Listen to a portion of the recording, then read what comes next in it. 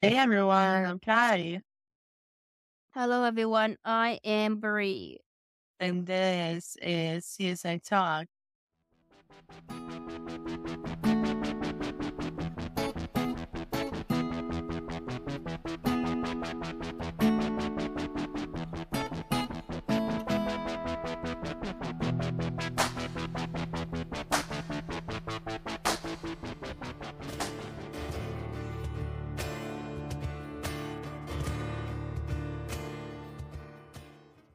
Hi everyone, welcome back. Another week, another episode of CSI Talk. Hi. Before we get into today's episode, just want to let you all know that this is a safe space for you, as this always has been and always will be a safe space for you. I'm really sorry about 2 weeks ago when we put an episode out. It's just your girl had a early case of pneumonia, and it was too way too tiring. And this school has a cold. Well, today we're talking about is only episode still, but a very great episode called Unfriendly Sky. It's episode 9 of season 1. We went 7, 8, 9. Exactly. So I guess we could save the old joke. Why is 6 afraid of 7? Because 7, 8, 9. Well, so I forgot for a moment that I have a podcast with Gil Grissom. So the official synopsis for the episode is: the CSI team investigates the death of a first-class passenger on a flight to Las Vegas. Their investigation is a race against time because after 12 hours, the FAA will take over. To make matters worse, the other first-class passengers are very reluctant to cooperate, leading the team to suspect that they had some involvement in their fellow passengers there. And they are right, absolutely right.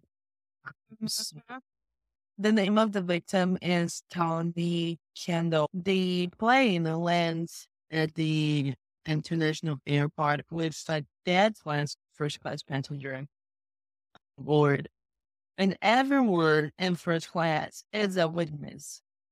And all the preliminary interviews say that the deceased passengers a panic attack and died before landing. Now, a panic attack can, in rare occurrences, can actually lead to a death. It has happened.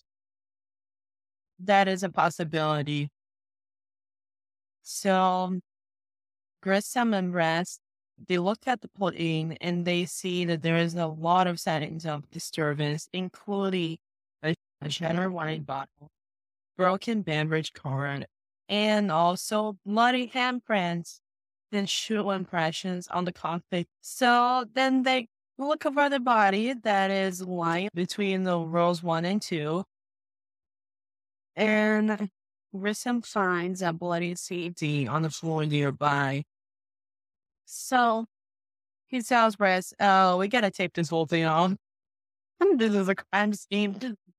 There is no way this guy had a panic attack and died." And he was right. In this case, Yeah. The sheriff tells Grissom that the FAA is gonna have the jurisdiction over the case, but they're not gonna arrive until sunrise, which gives them 12 hours to work the case. And Grissom is like, "Oh, great, I love that. Yeah, you're absolutely wow. When they're gonna take the case away from me, they have all the glory of the case, and they still have a deadline to find out who is the killer."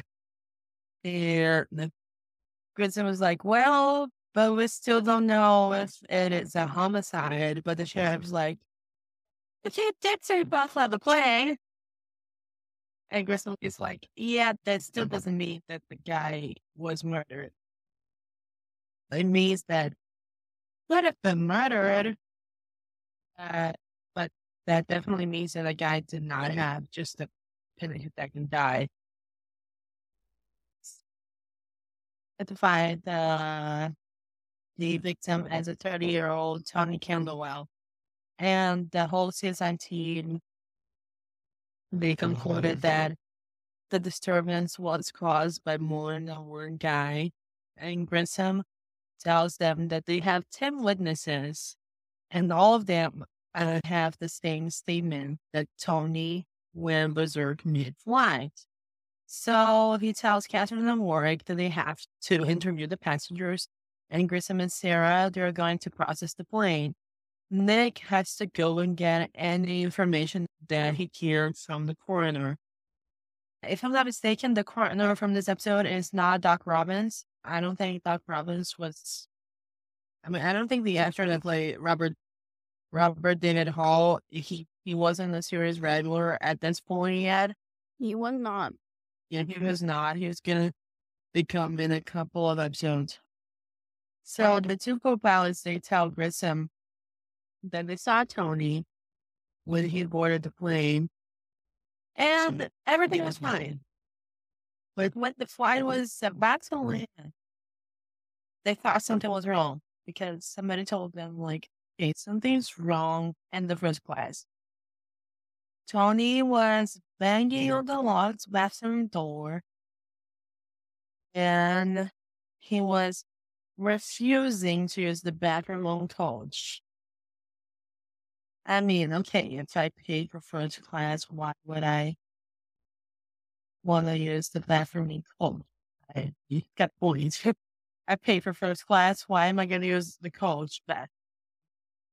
The co-pilot, he went and tried to talk to Tony, but he told Grissom that he never saw any sign that Tony was drunk or on drugs. That he saw that being on the plane made Tony agitated, because a lot of people can be agitated when they're on a plane. In the autopsy, Nick really does learn that Tony had a fever when he died. There's particular hemorrhage on his eyes, which indicates that he was suffocating. There is also a contusion on the side of his neck, which is consistent with the heel of the boot. And the coroner, which her name is Dr. Williams, says that there is a lot of contusions on his neck and back. And he also has a broken hand, which indicates aggressions, but he also has defensive wounds. At this point, I would have think that this guy was probably on the floor while he was getting stomped at. Some people were probably stomping on him, and he was trying to defend himself. In the process, he got a broken hand. So Grissom and Sarah, they get the passenger manifest to determine where everybody was seated. They discovered that the C2C is broken and keeps swapping into 3C, which is where the victim was sitting. So Catherine and Brad, they questioned Nate Metz, which is the passenger that was sitting at the C2C. And he says that Tony kept kicking the back of his seat while he was trying to work. And he said that he did his best to ignore Tony, who was punching his own seat in anger. And the knuckles on his right hand are scratched, which confirmed that he did hit something. But does that mean that he hit Tony instead of hitting the seat? You're like, what's going on? So Grissom, he ended up finding blood drops on seat 4B, which is away from where the accident took place. And the person that was sitting there, Lou Everett, says that Tony knocked Nate's laptops on the floor, which made Nate confront him. So Lou said that he tried to break into fight, and he was cut with a CP in the process. And Warwick and Brad, they can tell that Lou has been drinking, probably because of the smell of the alcohol. So the flight attendant, Channel, she says that Tony has been complaining of a headache. and said that 35 minutes before the plane landed, he was extremely agitated, which confirms what the co-pilot had said before. She said that she gave Tony a packet of aspirin, but she absolutely had no idea what made his attitude change when he first started the plane. So Grissom and Catherine, they think everyone is hiding something. They're like, that's suspicious. That's weird.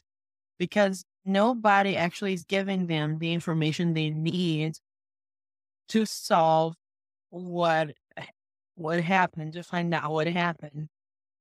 So the coroner, Dr. Williams, she says that Tony had a running fever, but actually he also had intracranial bleeding. There was bleeding inside his head. There was bleeding inside his chest as well, and the ruptured spleen. There was also multiple miniature liquor bottles found in the pocket and comfortable seats, which confirmed that the victim had been drinking. Sarah finds the neck of a broken wine bottle belonging to Marlene Valdez, and there is blood on it. And when Marlene is questioned about it, she says that her husband tried to calm Tony down, but he got shoved with the beverage card in return. Based on the blood evidence, Grissom thinks that Marlene is actually the one that slashed Tony with the bottle, because if Tony started bleeding, his next move would be to go to the bathroom. So when Grissom and Sarah, they check the bathroom and they find sexual activity. Meanwhile, Catherine and Warwick, they question Vic Mercer and her coworker, Kyle Finn. Vicky, she says that she was in the bathroom while everything was going on, and Kyle said that he had his headphones on and that he didn't know what was going on. And Catherine's like, yeah, okay. So the team now has the 10 suspects. Everyone was refusing to talk. And Ward thinks that the killer is in the group. And the rest of them are afraid to give her up or give him up. I mean, kind of makes sense. You don't want to give the killer up because you think the killer might go at you next. So Sarah ended up collecting fibers in one of the seats, and they appear to be a match to the khakis that Tony was wearing. When shoe prints are found on Tony's jacket, Catherine, she has everyone hands in their shoes for comparison, but the way she does it is she just shows them with a bag. It's just like, everyone, give me your shoe. I don't have time for this. I just want everyone's shoes. Like, just give it to me. I don't care if you don't want to. I can go and get a warrant if I want to. Just give me your shoe. And everyone gives her their shoe. They find out that there are 3 separate impressions on the jacket, and those impressions belongs to Lou Everett, Max Valdez, and Dr. Kiera Burley.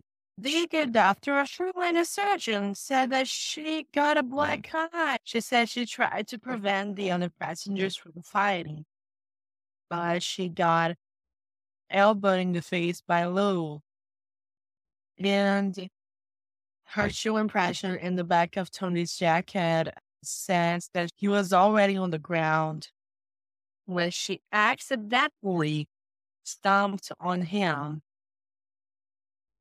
Okay, makes sense, After making the passengers back off and give her space, she gave Tony CPR, but she couldn't revive him. And her daughter, Emily, tells Brad she didn't see what was happening. I mean, she's a kid, and also this kid has brass for his gun. When Brad went to talk to her. Like, what is it with guns, people? Why are we asking for guns? Why? Why do we need guns? And Bryce is like, now I give you my badge. It's a lot safer. And on the plane, Grissom is told that the good doctor stayed. He tells Sarah to find the defibrillator. But what happens is the defibrillator is never used. If the doctor tried to revive the patient, she would have used the defibrillator, not her own hands, right? And in the very least, the flight attendant would have known where the defibrillator was stored. I don't know if you guys ever been on a plane, but if you go to a plane, the flight attendant will tell you where the defibrillators are in case of an emergency. If somebody has a heart attack or something like that, the flight attendant will tell you where the defibrillators are and tell you kind of like how to use it so you know how to save someone's life. Shannon tells Catherine by the time she got to the paddles, Tony was already dead. And she also says that she trained to use the paddles if someone is having a heart attack. But Tony didn't appear to have one. Didn't appear to be having one. Okay. It makes sense. I mean, even if someone's not having a heart attack, if they're passed out and they're not breathing, it's still, I mean, so there is like this one man that was close to everything that was happening that was sitting on the seat 1A. His name was Preston Cash. But he tells Grissom and Warwick that he's blind. He's only able to see shadows, but he's able to identify Lou, Max, and Nate from their voices. And they need to know everything that happened from the time that Tony made the cockpit door to the time that he died. So Preston tells them that he heard Tony banging on the door, then several people trying to subdue him at once. And after like a brief fracas, the entire section of the plane was silent. And that's when the victim was dead. Right? If everyone was silent, it's because he was dead. So the coroner pages Grissom and tells him about what she found. And when she opened up the victim's skull, she found out that his brain was incredibly swollen, and not from one or two blows to the head. The spinal fluid had abnormal protein levels, which leads the coroner to conclude that Tony was actually suffering from an undiagnosed encephalitis, which means that his brain was swollen, and that the symptoms can actually manifest itself as a heart attack. And when the attitude and the air pressure changes, he was out of his mind. All the evidence that they gather contradicts Everything people said. everything people said, as they usually does, right?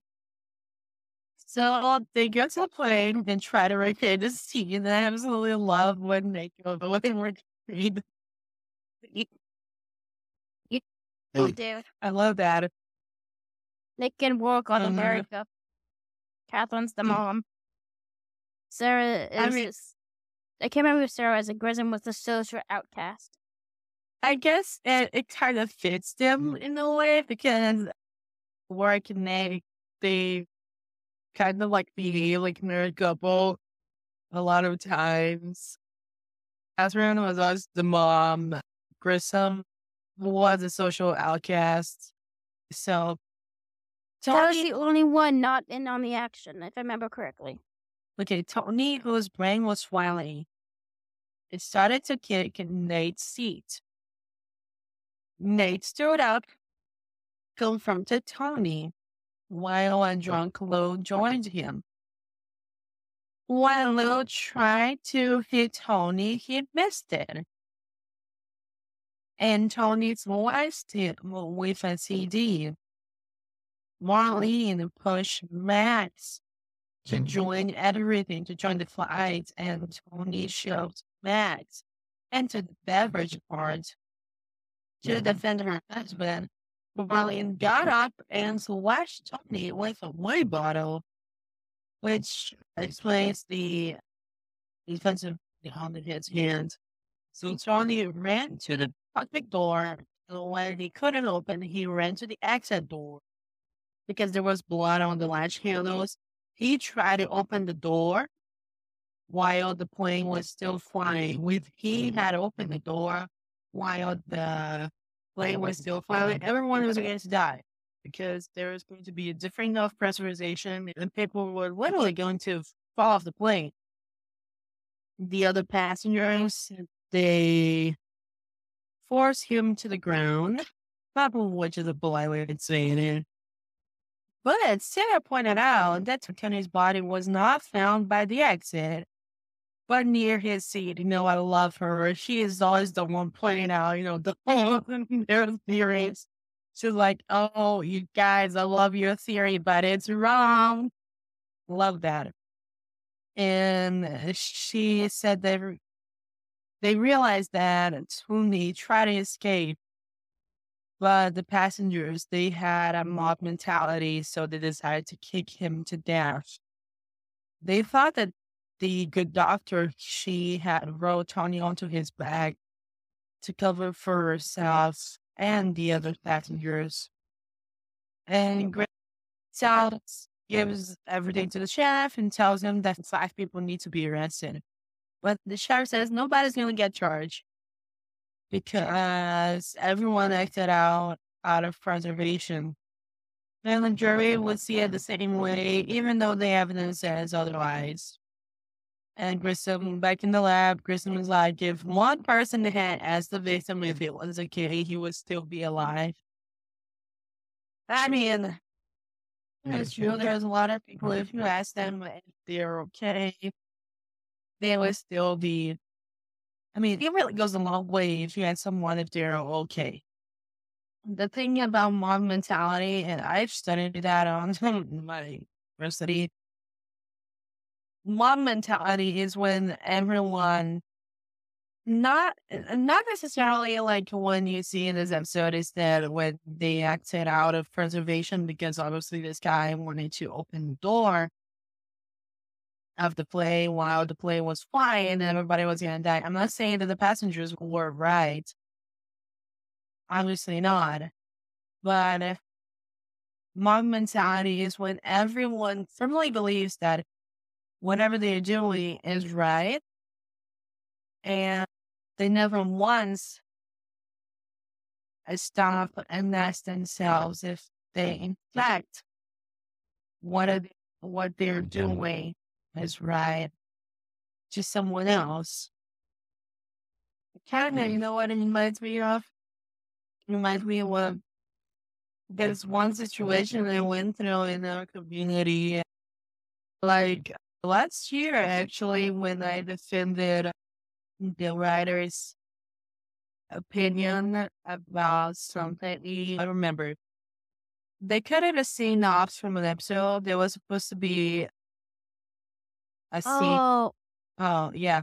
There was supposed to be, Grissom and Sarah were supposed to kiss at this one episode in which Sarah says that she was going to talk to his internal affairs lady.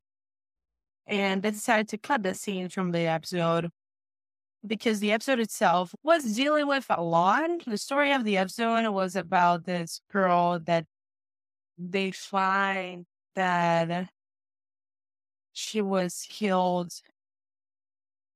by her ex-boyfriend's dad, and they find out that she had been sexually assaulted by him and multiple times. I can't remember exactly the plot line, but the plot line was really upsetting.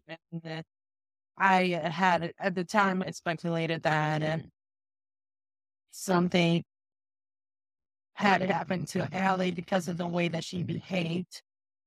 But the thing is, I went to Twitter and everybody was mad because they cut that one scene. It was not the writers who cut it. It was the editors who cut it.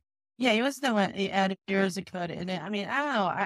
I was beside the editors at that point because, I mean, if you look back at the episode, it didn't really make a lot of sense because in the storyline, they were dealing with the Hodges case and also the case of the week.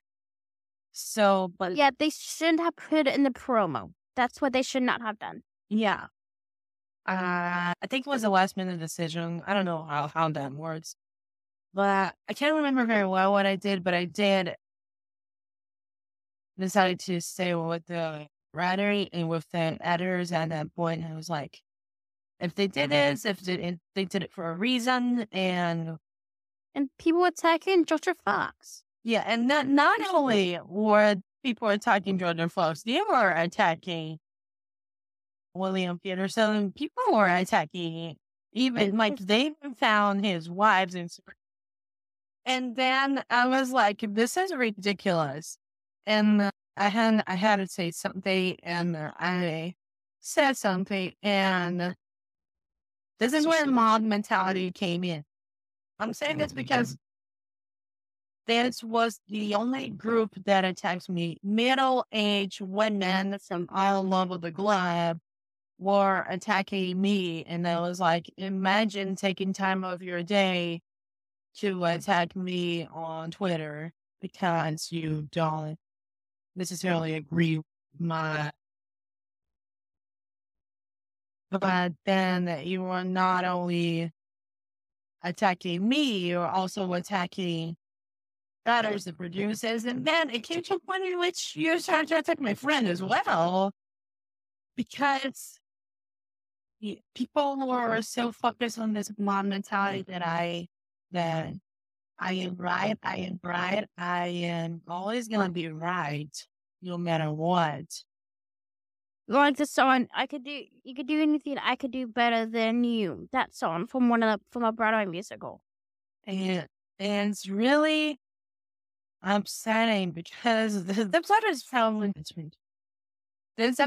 2000, and mom mentality is actually a social fact, is a social event that has been happening since humans are humans. I've studied this, and a lot of people study this, but I feel like it has been normalized to cause harm to someone simply because you don't agree with their opinion.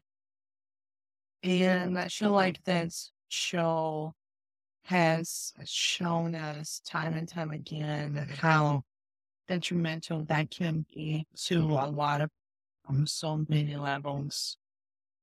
Especially like this is our favorite show. I believe this is your favorite show too. I mean, probably more, if not your favorite show, one of your favorite shows too. This won't make us any better than the good doctor that turned the victim's body around to try and save herself, or all the victims that when all of the people that will not get charged because they were thinking about themselves. Oh, but they were trying to save themselves because that guy was going to open the door mid-flight.